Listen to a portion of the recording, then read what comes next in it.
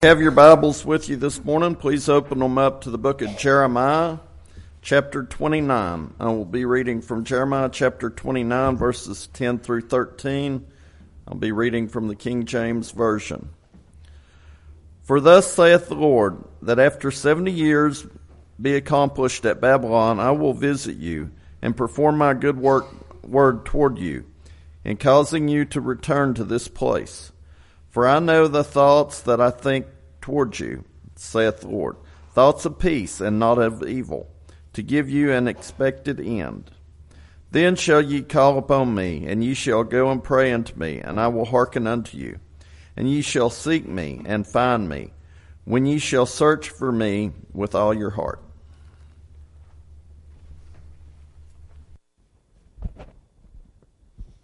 Well, it's good to be with you this morning.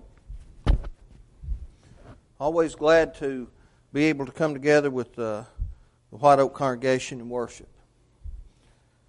I appreciate Ron mentioning the open forum we're going to have for the community, and I'd failed to mention this myself, but if you do have a question, submit that question, and invite your neighbors. Invite your neighbors to come and gather a question from them if you're able to do that, and then when it's Fort Oglethorpe's night, let's go down and support that congregation in their open forum as well. Jeremiah 29, Jeremiah talks about the mind of God in a sense, the thoughts of God. And when we look at the world as a whole and we read the information put out for us and we hear what those who study populations and things like that, we learn that there are more than 7.5 billion people in the world today. 7.5 billion. I believe by 2100, the estimated population of the world will be 10 or 11 billion.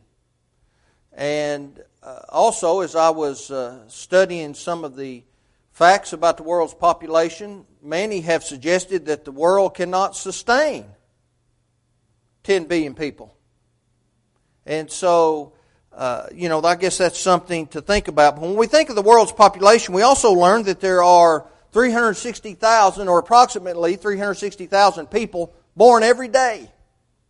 And at the same time, there are about 151,000 people who die every day. So that gives us a net increase of more than 208,000 people born each day. That is an enormous number.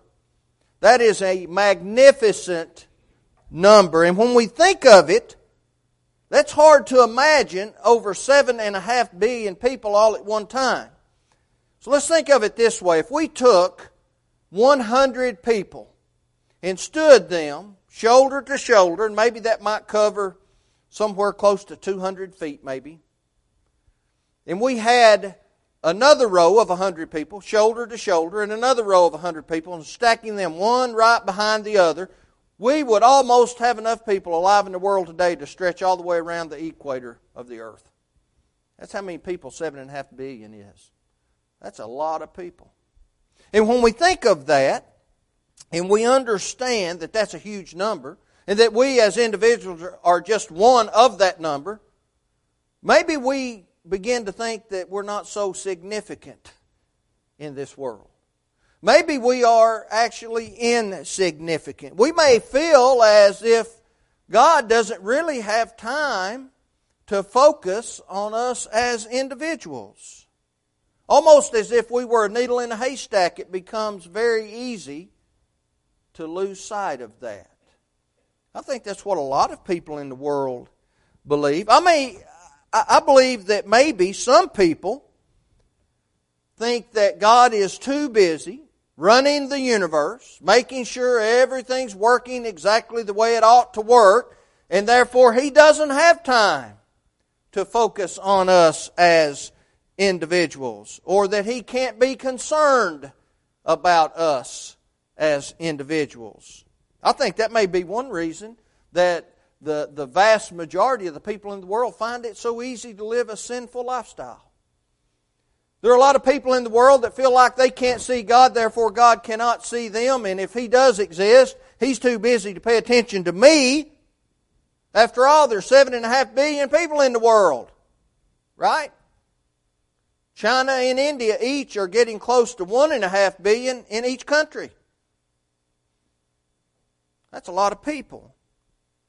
But our passage teaches us this morning that God not only knows each of us, but He thinks about each of us at all times. In the immediate context of the passage, of course, God is talking about the 70-year Babylonian imprisonment of Israel by the king Nebuchadnezzar. That's what He's talking about. He wanted them to understand that He understood who they were, where they were, and what was going on in their lives. And that's the application in the immediate context. But is there an application for us today? Well, there better be. And of course, there always is. There is an application for us today. Now, I want us to primarily focus this morning on verse 11 of our passage. And I want us to be encouraged by the words of the prophet. And I want us to understand exactly what he meant. And I borrowed the words of Jeremiah as a title this morning. What does God think of us? What does God think of us? And we can go about that in a lot of different ways. That's kind of a general question. It could mean different things. But what does God think of us? I guess most of us at one time or another have felt like God has forgotten us for whatever reason. Whether something happened in our lives or whether we did something that caused a problem or whatever the case may be, maybe we've just felt like we have fallen through the cracks and God has forgotten about us. But God never stops thinking about us. He never stops thinking about us. I want us to consider this morning what God thinks about us, when He thinks about us, and what are the results of His thinking about us. But how do we go about doing that? How can we go about dissecting and understanding God's mind? Because we can't understand the mind of God unless He provides that for us. Well, to do that this morning, I want us to ask 3 questions. I want us to try to find the answer to 3 questions. And I believe when we find those answers, it will explain to us just a little better about what God thinks about us. The first question this morning that we're going to ask is, does God really know us? Does God really know us? After all, there are more than 7.5 billion of us in the world. Of course, the answer is yes. He knows us, and He knows each of us intimately. He knows us intimately. We may not realize that. But Jeremiah recorded that God knows us, and He knows the thoughts of which He thinks concerning each of us. That's an amazing statement. That's almost overwhelming to understand that God can understand and coherently keep track of every single thought that He has concerning the people of the world. Of course, He was telling Israel, again in the immediate context, that He understood what was happening to them in Babylon.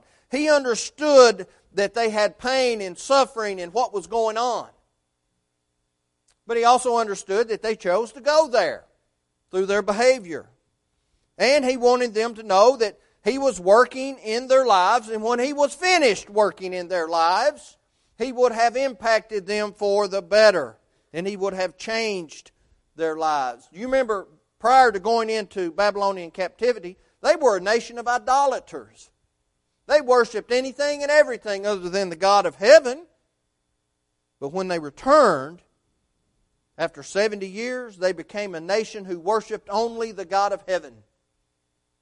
And that was exactly what His purpose was. And they never turned to idolatry again. It never happened. They had a lot of issues in their lives. They made a lot of mistakes, but idolatry was never one of them. During that time, when they believed God had forsaken them, He was actually making them better and stronger for His glory. There was a purpose behind that. But how can we know that God knows each of us intimately? How can we be assured of that fact? God has His mind on us. God has His mind on us, not just as a member of a vast population of mankind, but as individuals. He understands each of us. Notice what Jesus said. Matthew 10, beginning with verse 29. He said, "Are not 2 sparrows sold for a copper coin? And not one of them falls to the ground apart from your Father's will? But the very hairs of your head are all numbered. Do not fear, therefore, you are of more value than many sparrows." See, God places a great value on all of His creation. Not just humanity. He places a great value on everything He's created. After all, He created it. He created the animals and the atmosphere and the things of that nature. He puts a great value on creation, but He puts a greater value on humanity. Nothing escapes His attention. Nothing. Nothing's going to happen in this world that He's not aware of. In fact, He's so concerned with each of us, He knows the numbers of the hairs on our heads. Such a minute detail. I don't even know if we have the capability in our world to count that. Something like that. I don't know if we have the capability to keep up with something like that. But what does that really mean when He makes that statement? If He is concerned with something so insignificant as that in comparison to humanity, He's really concerned with us, isn't He? We are God's greatest creation. We were the ultimate creation. When He created mankind, He stopped creating. He had created all that He wanted. Now, we may seem like that is overwhelming to us, that God would understand and know things about us so intimately, that maybe we have refused to acknowledge ourselves, or maybe we have tried to forget those things about ourselves.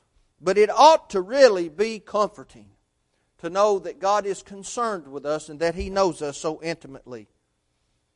Now, He knows us that way. He knows us intimately. But there's something I think maybe we overlook. Not only does God really know us intimately, He knows us instantly, doesn't He? Instantly. Nothing that happens in this world sneaks up on God. Notice what David confirmed. Psalm 139, 1 through 19. He said that God is everywhere, watching everything all the time. We can't get away.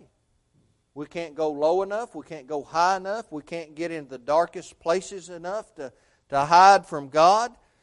Now, the psalmist here, he makes the point that God knows everything about us. But here's something he's not trying to intend.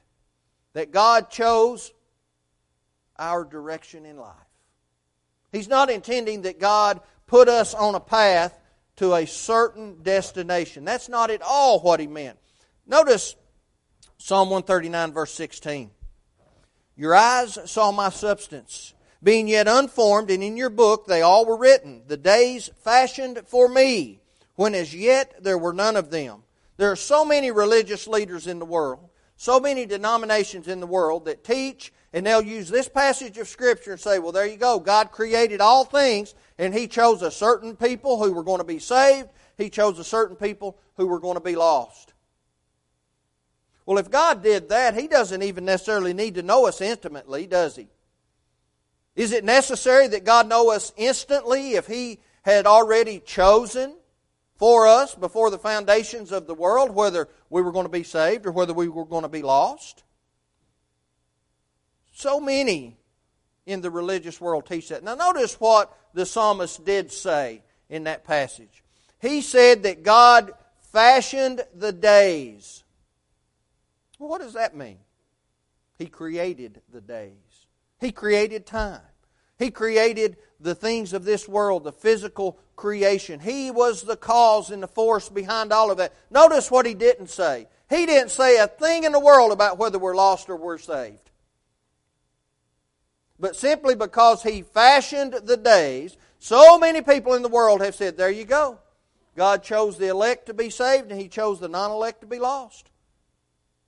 Well, in some sense that's correct, in that we can become elect if we choose to do that, and He chose a group of people to be elect, and anyone has that opportunity. And He chose those who were not elected through their own choice to be lost. Now, we decide our outcomes, right? Just because God created time in the world doesn't mean He chose the path on which we go. We make that choice. That's why Peter warned this, 2 Peter 1:10. Wherefore the rather, brethren, give diligence to make your calling and election sure. For if you do these things, ye shall never fall. Well, who was Peter writing the letter to? Well, he tells us, brethren. I think most people in the religious world would confirm that brethren are of the elect. So notice what Peter told the brethren. Do these things, and prior to that, he talked about those things we refer to as the Christian graces. If you'll do those things, you can make your calling and your election sure, and you won't fall. So what does that intend? Well, you might fall if you don't do that, right? So you can choose to become unelect or unelected. So that's not what the psalmist is talking about. Any action taken, God knows about it before it ever happened, before we ever did it. That's not taking that away from God.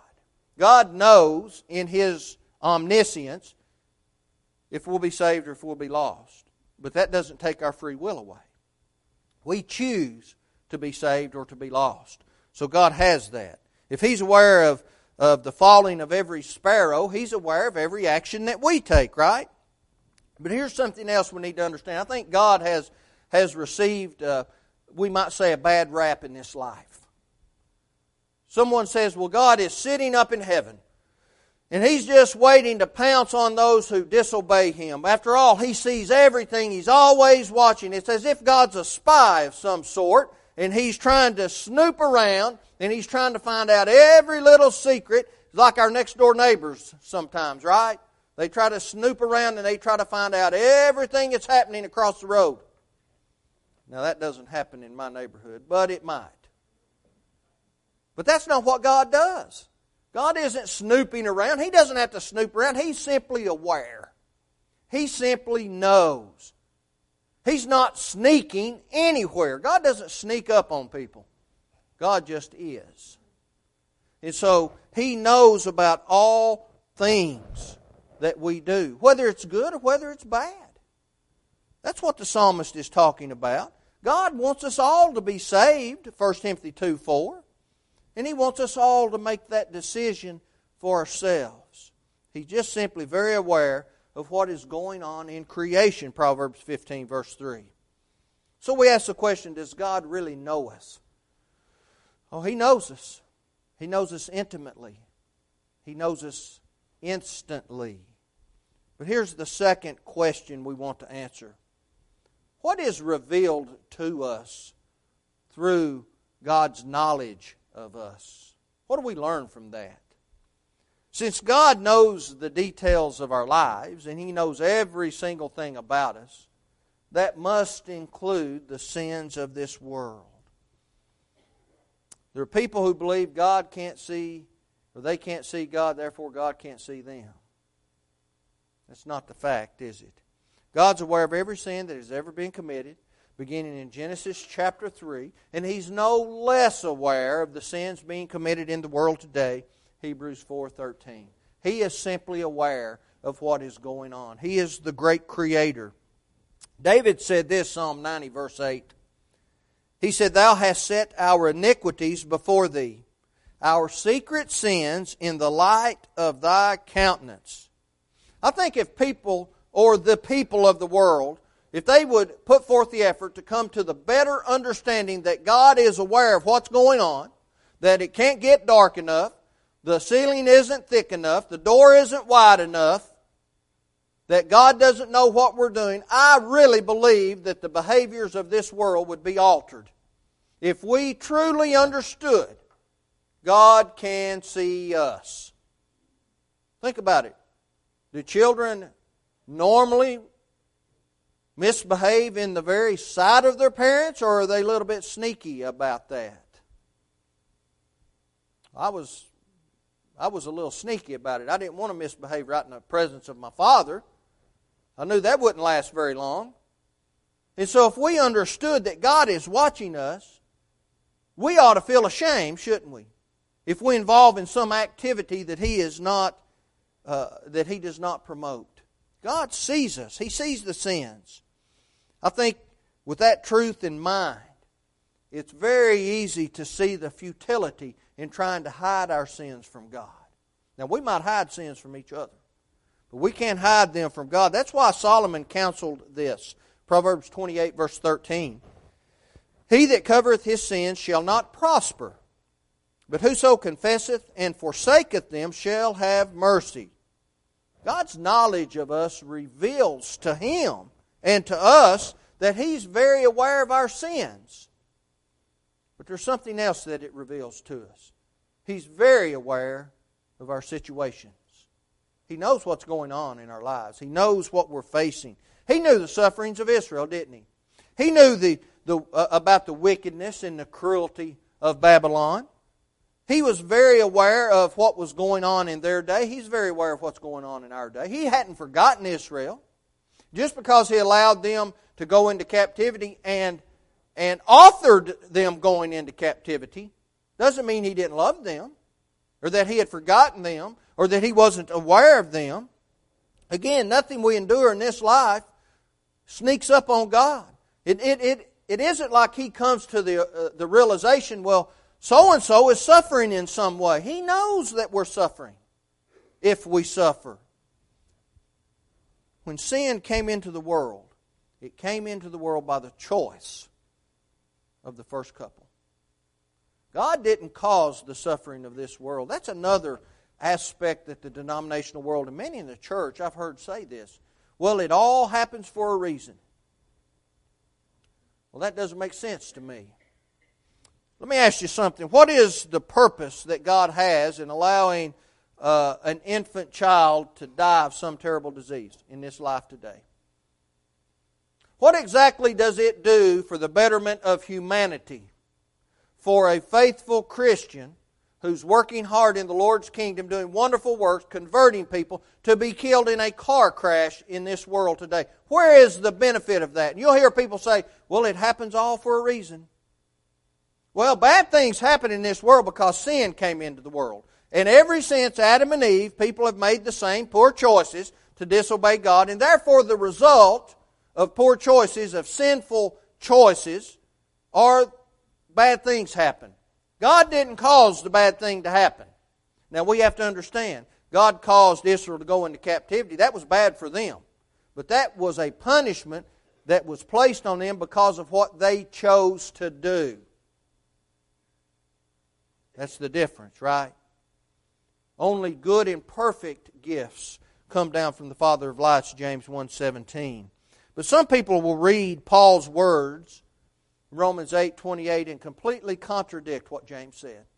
We all know what Paul said. He said, and we know that all things work together for good to them that love God, to them who are the called according to His purpose. And they'll take that statement and they'll say, well, the hurricanes that just recently hit the Gulf Coast and killed all of those innocent people, many of them not even of the age of accountability, many of them faithful Christians in the Lord's church, that was all for some good something to happen.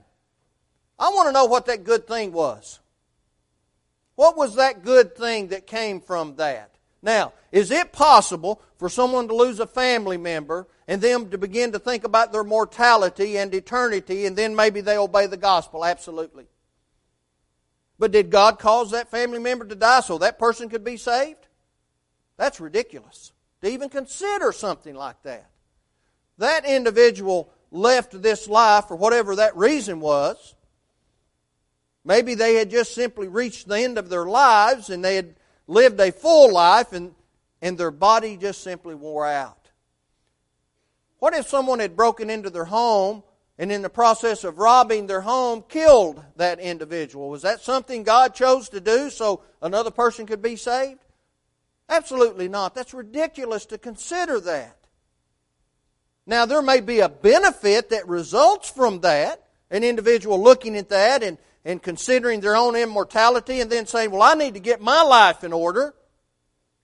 But God doesn't cause bad things to happen in this world. What he's talking about in Romans 8 is you endure the sufferings that were about to happen. This is sometime around the middle 60s. Nero was punishing or was persecuting the Christian, and Paul is encouraging them. You stay faithful. All things work to good in the end for those who love God. And that means if you remain faithful, you'll get into heaven. That doesn't mean God caused Nero to punish and persecute Christians. That doesn't make sense. A righteous and a just God does not punish the innocent. Right? It doesn't happen that way. We should be comforted, though, knowing that God is very aware of our situations individually. That ought to comfort us. And He's working in our lives through providence, and we don't know exactly how He does that.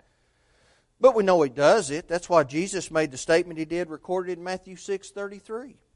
He said, "But seek ye first the kingdom of God and His righteousness, and all these things shall be added unto you."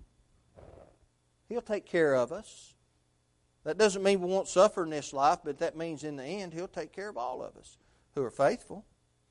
Since God has such an intimate knowledge of us, what does He do with that information? You ever thought about that? How does He react to what He knows? That's our third question.